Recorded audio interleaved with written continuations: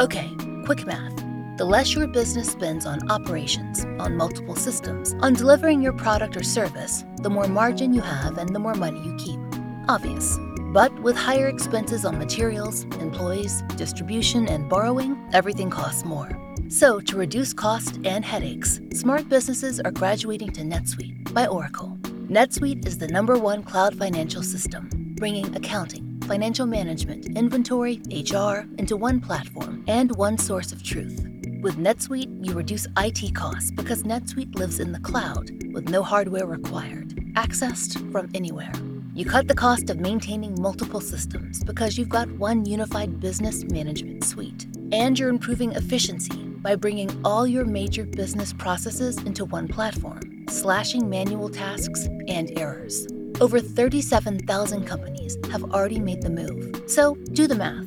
See how you'll profit with NetSuite. Backed by popular demand, NetSuite has extended its one-of-a-kind flexible financing program for a few more weeks. Head to netsuite.com/strange. netsuite.com/strange. netsuite.com/strange. Just a note before we begin. This episode may not be suitable for all audiences.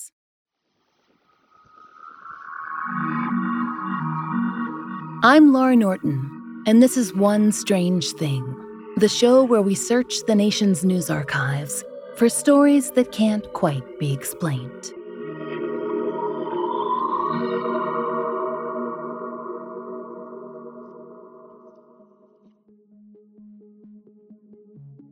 Strangers, the world has not always been so interconnected as it is now. In an era before we could share strange stories on the web or in a podcast, news simply traveled more slowly, over landlines and newspapers and letters. It all seemed practically antique. Still, even decades ago, without a cell phone or that little Bluebird app, you could communicate with friends and strangers in real time. That is, if you had the right equipment. We've mentioned CB radio in passing on this show before, though it's not the institution it was in decades past. But if you've spent time around truckers, you're likely familiar with the term. But for today's story, you're going to need more than just a vague understanding of CB radio, so let's get started with the basics. According to Historic Tech, CB, or Citizens Band Radio, came into existence after World War II. Veterans returning from overseas needed a way to stay in touch with their comrades as they had in battle, and radio was the logical venue.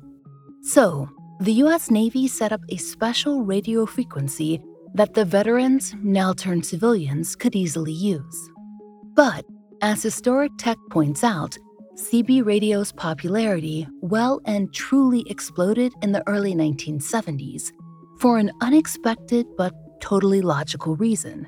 In the U.S., an oil crisis had led to widespread fuel shortages. And to conserve what fuel was available, law enforcement began militantly enforcing a national speed limit of 55 miles an hour. And if you, like the writer of this episode, style your driving after Sonic the Hedgehog, then you'll share her dismay at that speed limit. Suffice it to say that nobody on the road was having a great time in the early 70s. But long-haul truckers were perhaps having the worst. So they banded together and used CB radio as a sort of nationwide open forum to share which rest stops did or didn't have gas, to warn others about speed traps, and to coordinate collective action like protests and convoys. Trucker culture has always had an outsized influence on American culture. Something about the romance of it. So, it's not a surprise that CB radio has trickled into everything from country songs to our movies. In 1977, the Bureau of Labor Statistics estimated there were roughly 1 million truckers in the country. But Historic Tech tells us that there were over 20 million people using CB radios. For the non-truckers, this was not a necessary form of work communication. It was a fun new hobby. Now, technically, You were supposed to have a license to operate a CB radio, but, well, we know how that goes. Now, besides the obvious trucker glamour of it, why would a regular citizen want to use a CB radio? Well, for one, it was entertaining. On the CB radio frequency, everyone was sharing a set number of channels, kind of like a web forum. Truckers or landlocked hobbyists, it didn't matter. They all had access to the same channels.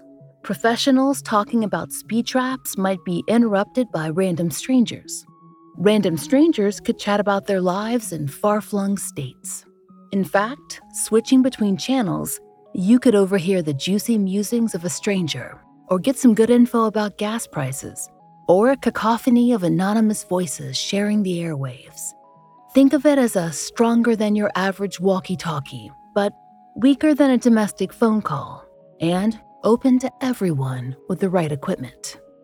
We tell you about all of this, not because today's story is about truckers per se, but you need to understand that CB was increasingly popular and on the cusp of a sort of ubiquity at the time that our story begins. It was August 7th, 1973. The radio channel on the CB radio was 14. And CB radio enthusiasts in and around the American Southwest had just heard something horrifying. It was the small, hysterical voice of a little boy who called himself Larry. Larry was in trouble. As Larry and his father drove through an uninhabited area of New Mexico, there'd been an accident. Now, Larry was trapped in an overturned pickup truck, and his father, still in the driver's seat, was dead.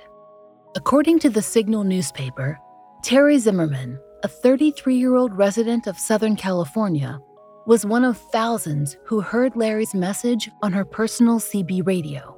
She told the Signal that she overheard Larry speaking with a woman in Santa Ana, California, for about 40 minutes.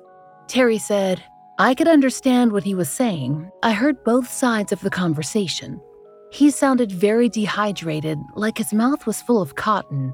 His voice was a little whiny. He was cold, hungry, and probably hurt." Strangers, it's hard to tell precisely how the dominoes fell into motion here. We know that the Signal reported that several people phoned authorities in New Mexico about hearing Larry's distress call. The first apparently came in from a CB operator in California. Law enforcement, like everyone else, was immediately worried that the battery powering Larry's radio would die before he could be found, and that Larry himself might not be rescued in time. Even if he wasn't badly hurt, it was August in New Mexico, and archival weather data shows daytime high temperatures close to 100 degrees Fahrenheit. Dangerous late summer thunderstorms were also not uncommon. Time was of the essence. The day after Larry was first heard, a massive search effort began. The Alamogordo Daily News reported that searchers were in an area 50 miles southeast of Albuquerque. A rough guess, based on what Larry could say and the quality of his radio signal, and they were looking by both land and air. A New Mexico amateur CB radio club was brought in to consult, with members volunteering to monitor different CB radio stations. It soon became clear that Larry wasn't sure how to use the radio, as he was transmitting from at least 6 different CB channels overnight, starting on Channel 21 and eventually landing on Channel 14. According to the Daily News, the child was hysterical, and he couldn't offer much usable information about where he was or what had happened. The police spokesman said that Larry sounded to be between the ages of 5 and 10, and someone reportedly heard Larry say something about Nogal Canyon, but the police spokesman said, "There's at least 3 Nogal Canyons in New Mexico that I know of, and about a half dozen more in other states." No missing father and son pairs have been reported in the region, and though the Signal wrote that gas station attendants did remember seeing a man and a boy in a pickup truck, they couldn't provide further information. The Associated Press reported that, a day into the search effort, authorities were having trouble figuring out how to progress. Though many people across many states had heard Larry, it wasn't enough to triangulate his location. Larry's signal was breaking up and growing weaker, probably because the battery powering his radio was dying. Police told the AP that Larry, quote, could be anywhere in New Mexico or anywhere at all for that matter. That same day, August 8, 1973, the day after the signal was first heard, the Albuquerque Tribune ran an article with a great deal more detail. Though, because this information never appeared anywhere else, we present it for your consideration with a grain of salt. Per the Tribune, Larry had told authorities that he was 7 years old and that he'd been out rabbit hunting with his father. Their white pickup truck had flipped over when Larry's father had collapsed while driving. Larry wasn't able to tell authorities where he was from or what town they'd been in last. Larry did report via radio that he could occasionally hear airplanes overhead and correctly identified the color of rescue flares being shot into the distant sky. But these insights alone did not seem to be enough to find Larry. On August 9th, it had been almost 3 days since Larry's first transmission, and against all odds, there seemed to be a glimmer of hope.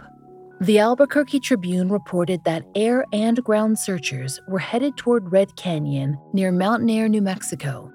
A search plane had reportedly spotted a pickup truck in that area, and Larry had been able to tell someone over CB radio that he was in or around Red Canyon. 200-odd searchers were descending on Red Canyon, some in ATVs, some on horseback, and some with a team of 40 airplanes. Adding to the collective anxiety and frustration was the fact that more people than ever were cramming the CB airwaves, and they were asking about Larry. This, despite law enforcement requests that they not do that, so that Larry could be as audible as possible when he was able to broadcast. David Doyle, a New Mexico-based volunteer helping with the search, told the Tribune, "It's unforgivable. It would only take 15 minutes of clear airways for us to pinpoint this little guy. But people who are supposed to be mature adults just won't clear this one channel, not even for 15 minutes." Members of the organized effort were desperate to keep Larry talking, even as they struggled to maintain a connection with him. The Albuquerque Journal reported that Army Captain Rick Tweed, who was piloting one of the search planes, told a hungry Larry over the airwaves, "Please talk to me. We're going to get you something to eat. We're going to find you. I'm going to find you myself, and I'll get you a double Mac." There was just one problem with that proposal from Captain Tweed. Searchers still couldn't find Larry. On August 10th, the Albuquerque Journal reported that the search of Red Canyon had turned up nothing, not even the pickup truck that had been allegedly spotted by air the previous day. State Police Sergeant A.B. Whitehouse told the Journal, "The bouncing of radio transmitting waves off the rolling hills, canyons, and mountaintops in this area is making the search impossible. We're also having a heck of a time tracking down all these rumors, coming from California to Ontario, Canada, concerning the boy and his father, all of which have proven false to date." Sergeant Whitehouse told the Journal that many leads from CB operators around the country claiming to have spoken to Larry had been debunked, and that the state police were dealing with an increasing number of prank callers, mostly children, posing as Larry. And communication from the child himself, wherever he was growing more scarce. And still, teams in New Mexico had little, if any, information to work with. Though law enforcement in New Mexico was leading the investigation, it was radio operators in other states who seemed best able to hear Larry. But whenever someone did have a connection with Larry, it was still difficult to hear him. His battery was dwindling, and the airways were crowded with hundreds of CB radio users trying to get his attention. By that point, Larry would follow the occasional instruction to turn his microphone on and off, creating clicks, but when he spoke, it was hard to tell what, if anything, he was saying. As Sergeant Whitehouse told the Santa Fe New Mexican newspaper, "We're really in no better shape than we were when we heard the boy's predicament Tuesday evening." The rumors grew more complicated to sift through by the day. According to the Albuquerque Journal, there was an onslaught of CB operators who had apparently heard Larry, and they brought in new information, or perhaps new rumors. Some CB operators were now claiming that the boy's father was actually hurt and not dead, that the boy's name was David, not Larry, that there were, in fact, 2 children in that truck and not one, that Larry was not trapped in the truck, but able to leave it and walk around. People around the country were calling the police in New Mexico, saying they'd spoken to Larry and that he was by a dam, or a river, or a lake, or a pond, or a mountain. A number of fathers and children named Larry were ruled out as being that father and that Larry. On August 11th, officials told the Albuquerque Journal that they'd continue the search through the following day, a Sunday. But then, we'll have to go on the assumption that, without food and water, he will be dead.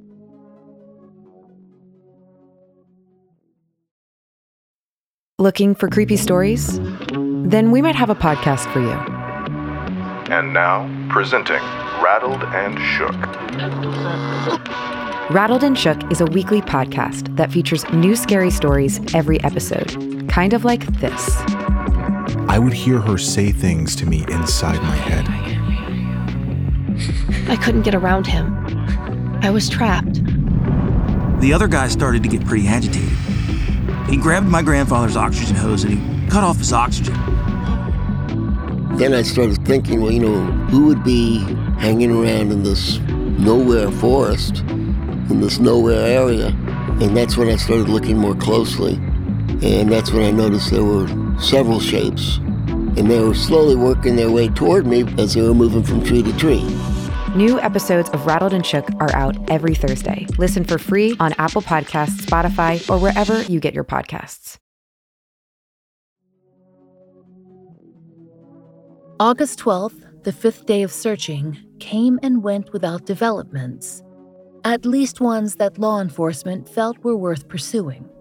The Albuquerque Journal reported that an amateur radio operator, whom police had previously trusted, claimed she'd spoken with Larry for 3 hours the previous day. But police publicly said that they could not confirm she was even telling the truth. And there were still no leads on any missing and father-son pairs either. On Monday, August 13th, the Albuquerque Journal reported that the search had effectively ended with empty hands. 4 units would continue to keep tabs on Channel 14 for a few days in case there were any more transmissions. But Santa Fe Police Chief Martin Vigil told the Journal that the possibility seemed, quote, remote. Honestly, looking back, we ourselves might even call that search effort fruitless. Except for one strange thing. There's a strong possibility that there never was a Larry for the devoted teams to find. Despite extensive efforts, the pickup was not located. Bodies weren't found. Nobody ever came forward to law enforcement saying Larry and his father might be their family members. Now, there were those who did think the whole thing was a hoax. By the end of the search for Larry, some law enforcement officials had basically said it themselves, without directly saying it. Martin Vigil, chief police in Santa Fe, he was one of those officials. On the day that the search for Larry functionally ended, Chief Vigil told the Albuquerque Journal that none of the transmissions from Larry could be verified as legitimately from a child in distress. He added, "There are people who heard the voice and they are convinced it is a boy in need of help. But there are a lot of things that would leave all of us to suppose it might be a hoax." And there's more. There were those who actually admitted to doing some hoaxing, albeit not in a way that made much sense. According to the UPI, one such admission came from a strange man using a CB radio from Colorado or maybe northwestern New Mexico. CB operators south of Denver reported hearing this man in late August of 1973, so a few weeks after Larry was first heard. This man, who as far as we can tell was never identified, was, as the kids say, on one. The gas station owner who first heard his transmission told the UPI, "This guy has got to be a psycho. He threatened to kill President Nixon, Vice President Agnew, and then he threatened to kill everyone. He's daring anyone to find him. And then, the owner told the UPI, that man had started speaking in a child's voice, a pleading one, not unlike Larry's. In that voice, he'd said there was no Larry, and that in fact he'd been behind the whole affair. Well, big, if true, strangers, but we have some doubts.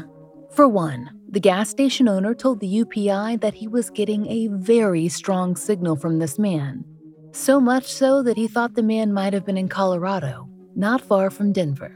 But Larry's signal, as you'll recall, was weak and getting weaker, seemingly regardless of where someone was listening to him from. So, to suddenly, many weeks later, receive a very strong signal in Denver, it would be odd to say the least. And then, of course, there's the fact that Larry's story was consistent and pretty convincing to most everyone who heard it. Not much like the ramblings of someone who would be loudly and publicly announcing his desire to kill the president. And though some, like Chief Martin Vigil, were willing to suggest the whole thing was nonsense, other authorities were insistent in the press that it couldn't have been. Staff Sergeant W.A. Schmidt had been monitoring radio signals, and he told the UPI, "I personally never had any doubt that this is the real thing. I heard a kid crying, and I just can't believe it isn't the real thing." And State Police Sergeant A.B. Whitehouse told the Journal, "I can't hardly believe it's a hoax due to the sincerity of the radio operators and the boy." And weeks after the search concluded, a CB radio operator who'd helped with the search wrote an absolutely scathing rebuke in the Albuquerque Journal, both to those calling Larry a hoax and to those who'd clogged the airwaves to the point that nobody could tell either way. Alice Patalan wrote, among many zingers, "We had to fight off all the walkies who were kids like Larry. Some tried to pass for Larry and misled us, and some did. Why didn't the news force parents to realize what their children were doing? If it was your child, what if someone spread a rumor that you were playing a hoax, but there your child lay beside his possibly dead father, crushed with a truck cab, slowly starving to death? Too many people heard the boy's screams and daily weakening signal on their own radios for it to be a hoax.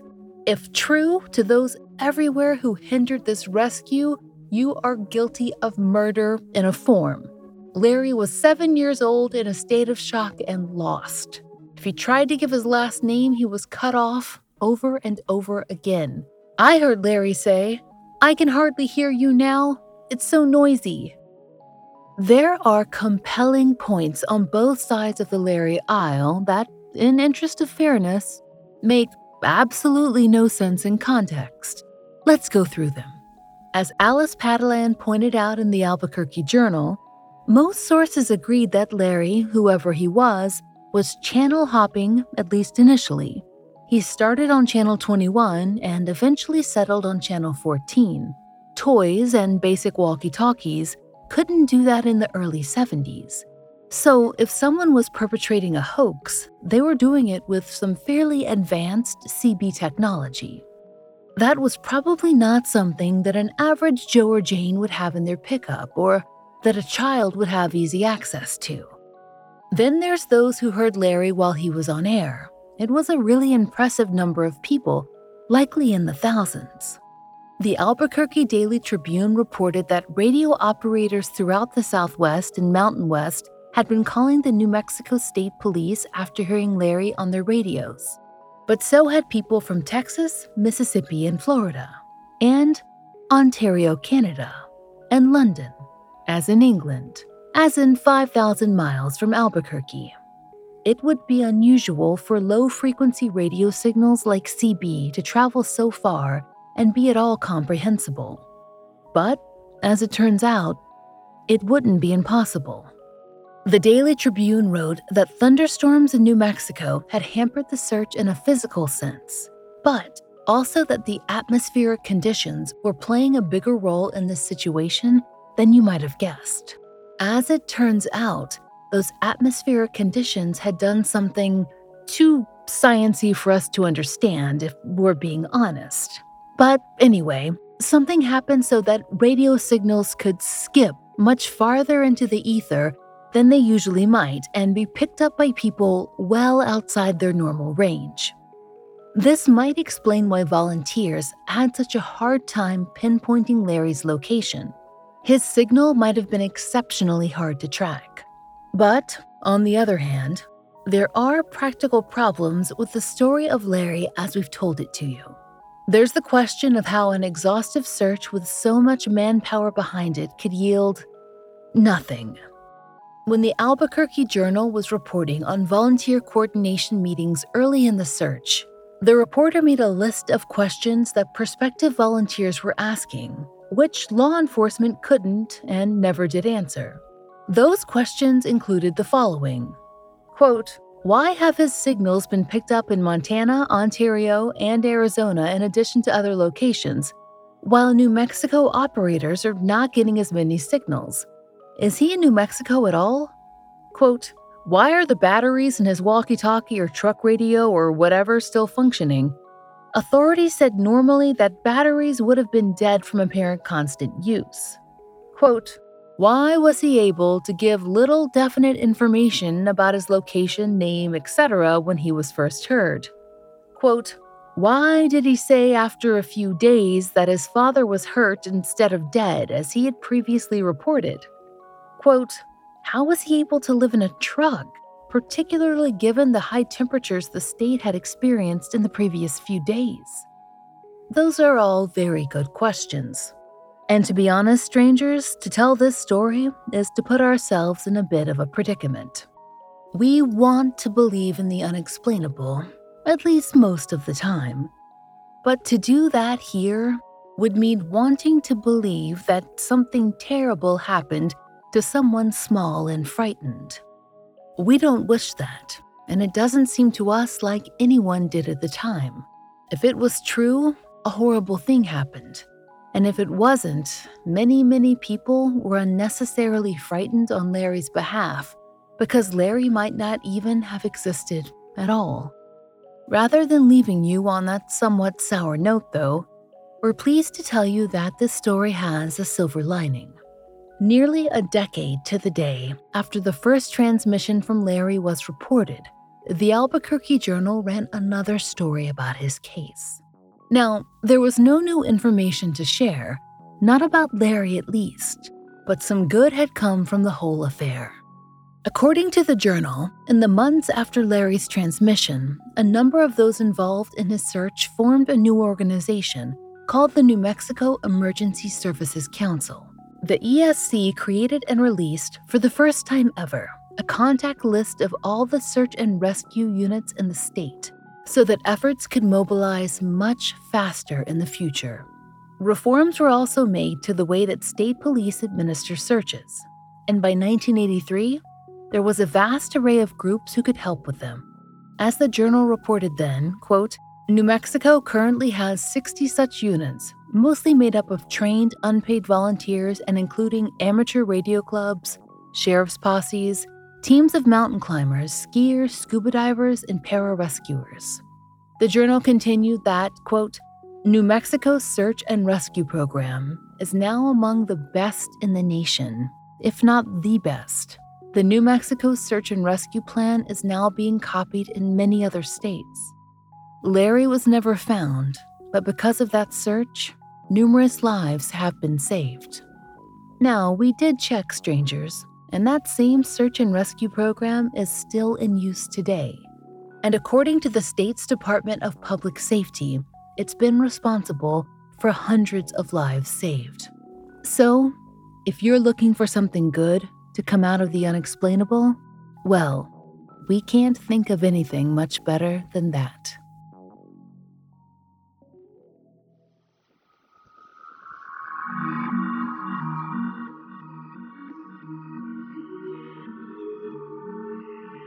We hope you'll join us next time for another real-life story from the fine print of America's local papers. From the lives of regular people, just like you and me, except for one strange thing. Oh, and strangers, One Strange Thing is an independently produced podcast. To support the show and hear more of the entirely true and enticingly peculiar, join us over on Patreon. There you'll get ad-free releases of our regular episodes, full-length bonus episodes, blogs, and monthly live streams, all for $5 a month. We hope you'll check it out. There's a link in the show notes.